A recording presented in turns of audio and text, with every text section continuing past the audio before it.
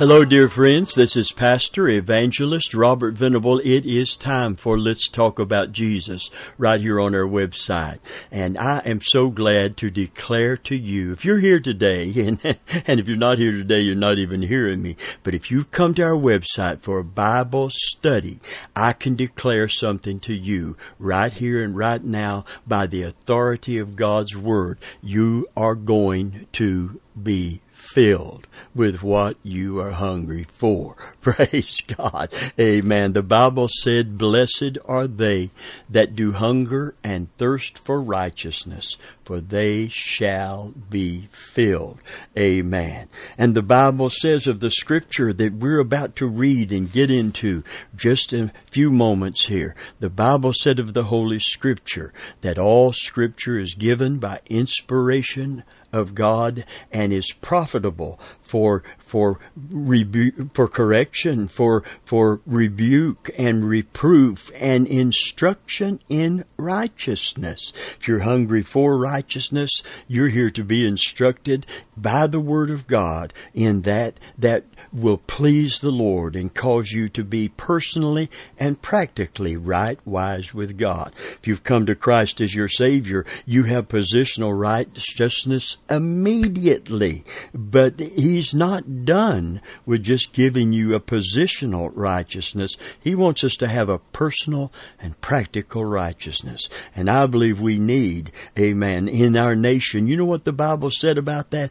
Righteousness exalts a nation, but sin is a reproach to any people. Listen, friend of mine, I believe God wants to turn this nation back to Himself.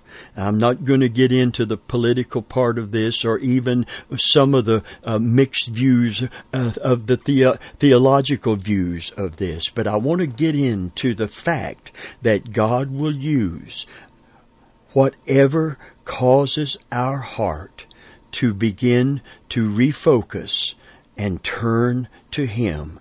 Whatever it takes, whatever it may be meant for evil, but believe me, God will take what the devil means for evil. He'll use it for good because He overrules and He overrides because He reigns today. We used to sing that as a chorus, "Our God reigns." And friend, it's more than just a song. It is a testimony and a declaration of the truth about God.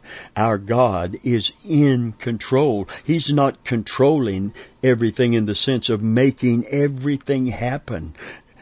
Like a puppet master that's pulling all of the strings. No, He gave man a free will. And there's a lot of things happening because of our foolish choices and choosing darkness over light, Satan over Christ, sin over righteousness. But I want you to know today that God loves you and God loves me, and as awful as this nation has become, God still loves this nation. I'm convinced of that. Why would He still love? Because He loves with a different kind of love than any kind of love that can be described. For God so loved the world in the condition it was in His time, and even worse in our time, that He gave His only begotten Son, that whosoever would believe on Him would not perish, but have everlasting life. That's His purpose for you, and that's His promise to you today. Praise God. Well, I want you to take courage today. We're glad you've come. That's what I'm saying. I'm commending you for coming to our website. Praise God. And we want to continue to talk about the subject that we began. This will be part 2 of trusting God no matter what. We based our foundational scripture on Psalm 46 that said simply, God is our refuge and our strength. God is our refuge and our strength, a very present help in the time of trouble. Therefore we will not fear, though the mountains be removed, cast into the sea. This is a time that prophetically, I believe that many scholars would agree with me. The end is not yet because of pestilence and wars and earthquakes and famines and all of these things. But these are the beginning of sorrows. This is the beginning. This is like a prelude to the tribulation period. There's going to be a pestilence that destroys so many people during the tribulation. There will be earthquakes that destroy tens of millions of people. Oh, friend of mine, we want to be ready for the soon coming of Jesus Christ today. So right now, in the middle of the chaos and the crisis that we are in, let's not forget that Jesus is coming soon. And until He comes, He told us to occupy. He told us to occupy until He comes. You say, preacher, I can't do anything but stay here till I die. He's not talking about just hanging out here until He comes. He's talking about taking ground and holding it until He comes. Praise God. To occupy a nation means that you subdue it and you hold that nation. Amen. Friend of mine, there's even things that have been made during the occupation of Japan after the war, when that victory was validated by entering that nation and accepting that first accepting that defeat and then occupying that nation. We are here for a purpose, to occupy until He comes. Friend of mine, the church is a powerful force, and the devil knows how powerful we are. It's time we discover how powerful we are. And our purpose, God saw this coming, and God knew we would be living in the generation when this occurred, and He knew we would be in the kingdom. And I believe we're in the kingdom for a time such as this. You that are Christians today, praise God.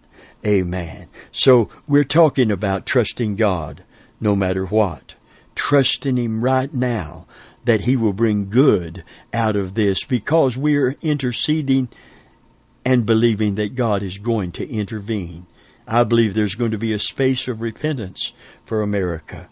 And I believe the ground is being prepared. You know, the Bible said to break up your fallow ground, your unplowed earth of your heart, that hard places in the heart. Break up your fallow ground. It is time to seek the Lord till He come and rain righteousness upon us.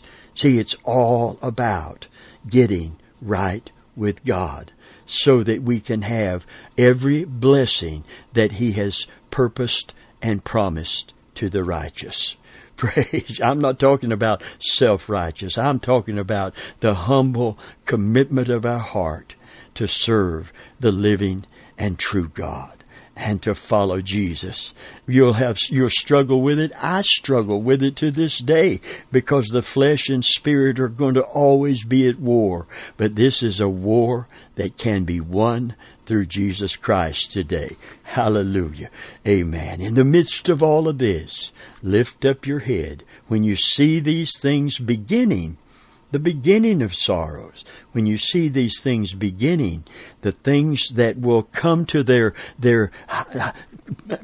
pinnacle and in the tribulation period, we are getting a preview and a prelude right now of the things that are going to come 1,000 times worse than anything that we're experiencing globally right here and right now. And so, friend of mine, getting through this and getting ready for His coming, I believe that's what's on the agenda today. So, Heavenly Father, I just thank You for this listening audience.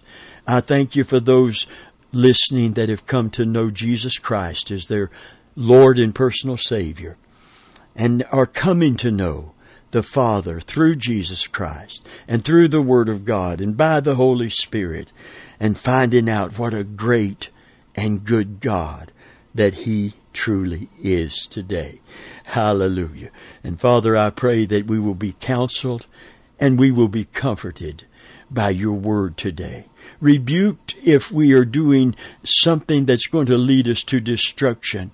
But Lord, that we will be loved, and we will be cherished, and our hearts will quit looking anywhere else for the comfort and consolation that we can only find in you.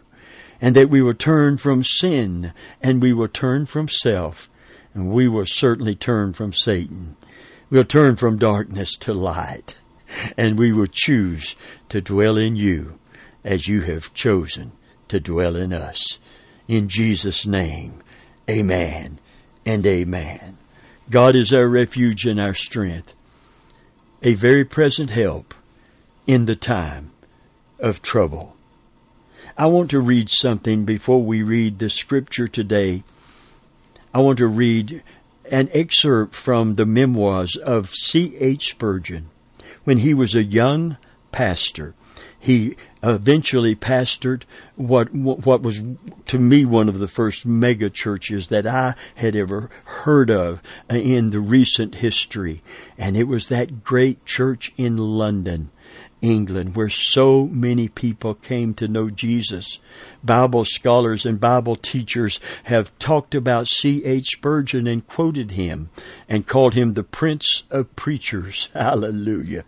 But he was a young pastor at one time, young and inexperienced, and he took that pastorate during the 1854 outbreak of an epidemic in London, England. And it's amazing that this memoir talks about it coming from Asia. It was actually called the Asian cholera outbreak in London. And this is his own words, how he was confronted with such a terrible, terrifying pestilence and saw the impact on so many, many people, and how it almost broke him down and really made him almost susceptible to the very same thing that was happening to so many others. Fear and fatigue both gripped him. And if you're a minister listening today, fear and fatigue can get a hold of you if you're not cautious and you don't stay in the Word and stay in fellowship with God and right relationship with Him. Listen, I'm going to quote Spurgeon today. This Prince of Preachers, this powerful paragon of power that has been a mentor just by his life and testimony to so many ministers going into the ministry. One Bible college is called Spurgeon Bible College, probably more than one. And during this epidemic, he said, at first, I gave myself up with youthful ardor to the visitation of the sick, and was sent for from all corners of the district by persons of all ranks and religions. But soon I became weary in body and sick at heart. Weary in body and sick at heart. You know what the Bible said in the Old Covenant about being sick at heart? It said the spirit of a man will sustain his infirmity, but a wounded spirit who can bear? You know, we all get weary in body, and we need to rest ourselves, but we need to watch out that it doesn't lead to becoming sick at heart. To me, that is representing and describing discouragement, deep, deep discouragement.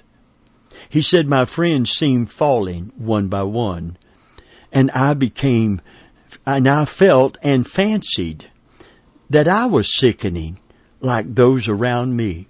I don't know during this if you've coughed and wondered, is this the beginning of a symptom of this thing? If you had a fever, I know precious saints of God that have had a fever and been checked out to verify that they did not have this thing that we're dealing with today. And that's the right thing to do, because it is a symptom, a rash, not being able to smell. Have you ever woke up in the morning and been happy to smell?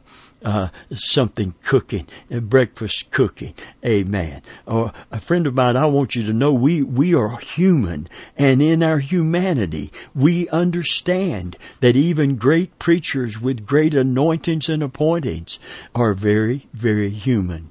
He said, my friends seemed falling one by one, and I felt or fancied that I was sickening like those around me. A little more work and weeping would have laid me low among the rest. I want to say something about his statement here. It is a well-known medical fact that stress, fear, anxiety, worry lowers the immune system. And that's something we need to help fight off infections and plagues and everything else. Whatever medicines are given, they do not take the place of our immune system. They help our immune system. They bolster up and work with our immune system. And it's so important to have a positive attitude and obtain God's peace when we're facing things like we're facing right now. Spurgeon went on to say, a little more work and weeping would have laid me low among the rest. I felt that my burden was heavier than I could bear, and I was ready to sink under it. You know, he's not the first, is he? The Apostle Paul said to the church at Corinth in his letter, he said, brethren, I wouldn't have you to be ignorant of the trouble we experienced in Asia, how we were pressed beyond measure and despaired of life itself, that we might learn not to trust in ourselves, but in God who raises the dead. Hallelujah. I'm so glad that we can learn lessons in our weakness. And one of the lessons we learn is God's faithfulness. He does not abandon us when we can't stand as strong as we should or would or could. He does not abandon us. He draws near to us. God is our refuge. Remember, our strength, a very present help in the time of trouble. You can count on God, amen, to be faithful to you, and you need to put your trust in Him today. I'm going to read on from his statement. I felt that my burden was heavier than I could bear, and I was ready to sink under it. As God would have it, I was returning mournfully home from a funeral when my curiosity led me to read a paper which was wafered up in a shoemaker's window in the Dover Road. If you're listening from England, from London in particular, you know right where that road is today. It did not look like a trade announcement, nor was it, for it bore in good bold handwriting these words, Because thou hast made the Lord, which is my refuge, even the Most High, thy habitation, there shall no evil befall thee, neither shall any plague come nigh thy dwelling. Now this is one verse out of a psalm in the Old Testament. It is a verse from a psalm. And listen to what he said about this word of the Lord. He said, the effect on my heart was immediate. Faith appropriated the passage as her own. I felt secure, refreshed, girt with immortality. I went on my visitation of the dying in a calm and peaceful spirit. I felt no fear of evil, and I suffered no harm. The providence which moved the tradesman to place those verses in his window, I gratefully acknowledge, and remembrance of its marvelous power, speaking of the word that was given him from this psalm, I adore the Lord my God. Amen. If Spurgeon had such a change in a time of an epidemic and all of the hurt, heartache, and heartbreak and fear that it brought, what in the world could we get from that psalm today that fits so perfectly our circumstance? Psalm 91. I want to read it with you today. If you have your Bible or have you mark it. By the way, chaplains who have prayed with men going into combat, this is the number one verse of Scripture that is read. Yes, to lead them to Christ, prepare them for eternity, for surely in war men are going to die. But the consolation of claiming a psalm that offers such provision and protection. Oh, friend of mine, let's read it today, because the Lord God of Israel changes not, and Jesus Christ is the same yesterday, today, and He will be forever. Listen to what Psalm 91 says. He that dwelleth in the secret place of the Most High shall abide under the shadow of the Almighty. I will say of the Lord, He is my refuge and my fortress. My God, in Him will I trust. Surely He shall deliver thee from the snare of the fowler and from the noisome pestilence. He shall cover thee with His feathers, and under His wings, this is the secret place He's talking about, under His wings shalt thou trust.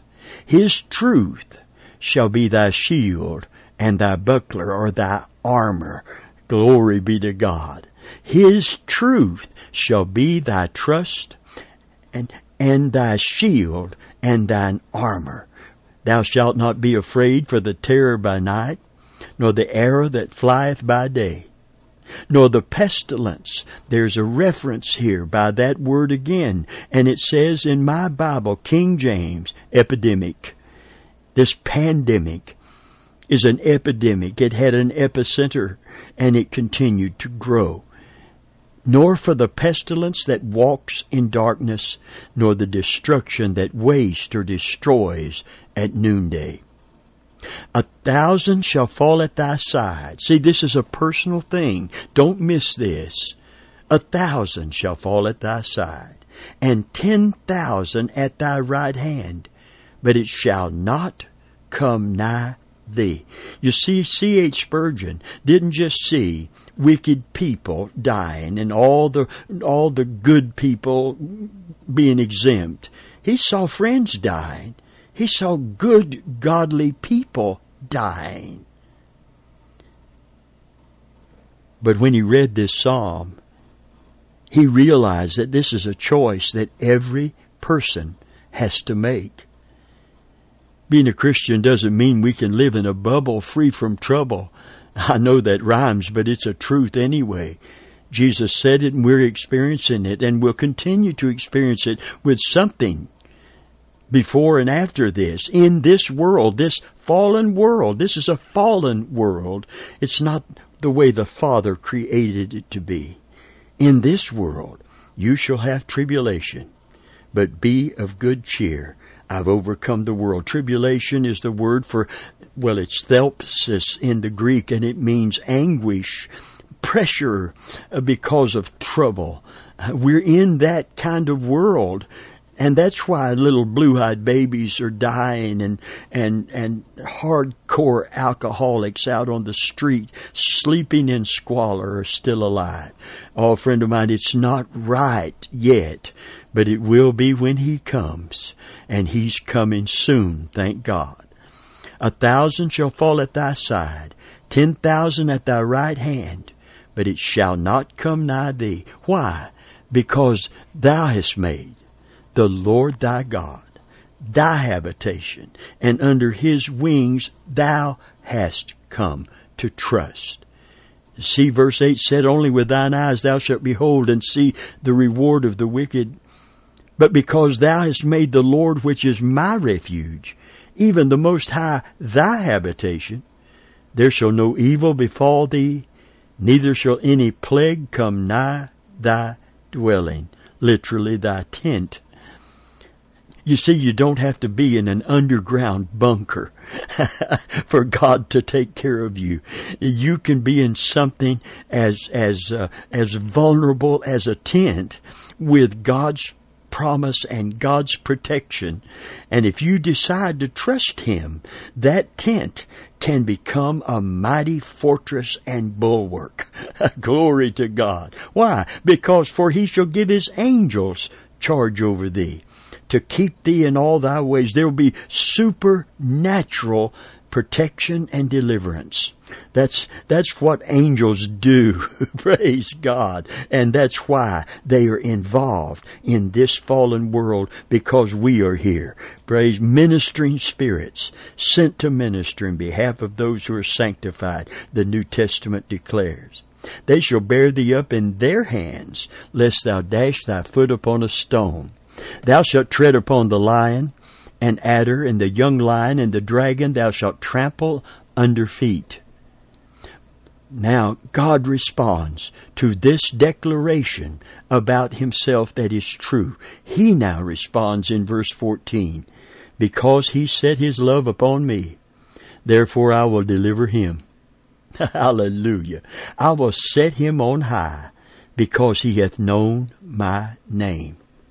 He shall call on me, and I will answer him. I will be with him in trouble. I will deliver him and honor him. And in spite of everything that is so dangerous and so discouraging and so fearful and foreboding, listen to verse 16. With long life will I satisfy him and show him my salvation. Here it's talking about His deliverance. Glory be to God. Hallelujah. You see, the psalmist, dear friend, in these verses assures the man, woman, boy, or girl who dwells in God that he will be secure. Through faith, though faith claims no merit, someone said, of his own, yet the Lord rewards it wherever He sees it. He who makes God his refuge shall find him a refuge. He who dwells in God shall find his dwelling protected. Hallelujah. I like that. You know, the Bible said in the New Testament, spiritually speaking, we are hid in Christ in God. Amen. So I'm going to back up. I'm hurrying, and I need to back up. I want us to get this. I want to read this quote that someone on this particular portion of Scripture in this psalm in general. We must make the Lord our habitation by choosing Him for our trust and rest. And then we shall receive immunity from harm. No evil shall touch us personally. No stroke of judgment shall assail our household. The dwelling here, intended by the original, was only a tent. Yet the frail covering would prove to be sufficient shelter from harm of all sorts. It matters little whether our abode be a gypsy's hut or a monarch's palace, if the soul has made the Most High its habitation. Get into God, and you will dwell in all good, and ill is banished far away. You know, that's part of what the Bible is teaching. Again, when it says the name of the Lord is a strong tower, the righteous runneth into it and are safe. And that word safe meant far above the intentions of evil. It's where evil wants to get at you, but you're in a strong tower so high above that it just doesn't reach you. It's Daniel in the lion's den with an angel shutting to the mouth of the lion. It's the 3 Hebrew children in the fiery furnace with a fourth man saying, yeah, it may burn up them that throw you in there. You'll see the reward of the wicked, but it's not going to burn you up. Praise God. Hallelujah. Oh, friend of mine. Fear to me is an incentive to trust more, and thou hast known my name. Because you've known my name, hallelujah. You see, a name in biblical times denoted a characteristic of the person, and that's why the name of Jesus was given to Christ. It was a common name. It was a name of a hero in Israel, Joshua, Yeshua, Jesus. And it means a deliverer. And Jesus came to deliver not just a military leader who would deliver from the bondage and the subjugation of the nation to be enslaved by other nations. No, it wasn't this kind of military deliverance and saving. It was a spiritual and eternal deliverance and saving. Jesus. Thou shalt call his name Jesus, Savior, for he shall save his people from their sins. I like what Mary Duncan said. She said, no man can have two homes. She doesn't mean that some rich person doesn't have more than two. She means no man can live in two places at once. No man can have two homes, two places of constant resort. And if the Lord be truly our habitation, we can have no other refuge for our souls, no other resting place for our hearts. Someone said our hearts will always wander until we find our rest in God and in Jesus Christ. I like what William Bridge said, and this is where it gets personal. The promise of protection and deliverance is not made to a believer as a believer, just because, in other words, that you're a child of God, a believer, but as acting and exercising faith. For though a man be a believer, if he do not act and exercise his faith, this promise will not reach him. Therefore, if a believer die, you see, he's talking about the 11,000 down and somebody's still standing. Not exercise, if the believer die not exercising faith and trusting in God, it is no disparagement to the promise. In other words, that doesn't make the promise null and void. Jesus said it, didn't he? As your faith be, so be it unto you. As your faith be, so be it unto you. With God, nothing shall be impossible.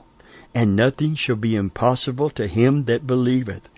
But the Scripture is also clear in the book of James, faith without works is dead, being alone. Amen. Thou said thou hast faith and no works are literally corresponding actions, and I'll show you my faith by my actions. See, we have to take God's Word to heart, and we have to make a decision to put our trust in Him. And friend of mine, He is trustworthy today. He is worthy of our trust. Amen. I like the psalm that says, how excellent is thy loving kindness, O God. Therefore the sons of men put their trust under the shadow of your wing. When we get to know God well enough to trust Him, that will be the equivalent and the foundation for New Testament faith. It's not just a force within you. It is a person that you know well enough to choose to trust, to make Him your dwelling place, your habitation, and under the shadow of His wings, thou shalt come to trust. He said, you don't have to be afraid anymore. Hallelujah. You're in a place where God will care for you. God will protect you. God will deliver you. Praise the Lord. Now, I'm going to do everything that I'm told to do to use precaution. That's wisdom. But I'm not going to trust in those things in and of themselves, or in the government, or in the medical profession. No, I'm not going to be like the governor that said recently of his state. He said it was not God. It was not faith. It was us. It was what we did that lowered this curve. It's not over there and people are still dying. Oh, how I shook when I heard a man say it wasn't God. It wasn't faith. It wasn't prayer. It was us. We are the reason that things are getting better. Our spirit isn't broken, and we did what we're disciplined enough to do what we needed to do, and I thought, oh God, oh God, oh God, I'm so glad that I am way, way, way too fearful of not having Him in my life to ever even think for 1 millisecond that I could do without Him and take care of it myself. Friend, I know that you know how much we need the Lord. And I want you to know how much of the Lord that we have through His Word and His promises today. Well, if you don't know Jesus as your Savior and your Sovereign, if you haven't repented of your sin and received Christ as your Savior, I pray that this situation we're in that brings us all face to face with the inevitability of our mortality. It's appointed unto man once to die, but it's not over. After this, the judgment. But you don't have to fear the judgment to come. You can come to Jesus today. And you don't have to fear the plague or the pestilence, because you can shelter under the shadow of His wings. Hallelujah. And friend of mine, when you draw your last breath here, you can take your next breath in heaven and live eternally when He comes back to this earth forever and ever, with no sickness, no disease, no death, no dying, no wars. Nothing will hurt or harm in His holy mountain. Oh, come to Jesus today. The great call of God is calling you. And friend of mine, if you are a believer, believe. Put your trust in God. Draw close to Him. Don't just run to Him when problems come. Dwell in Him so He can dwell in you. And come back next week and let's talk about Jesus.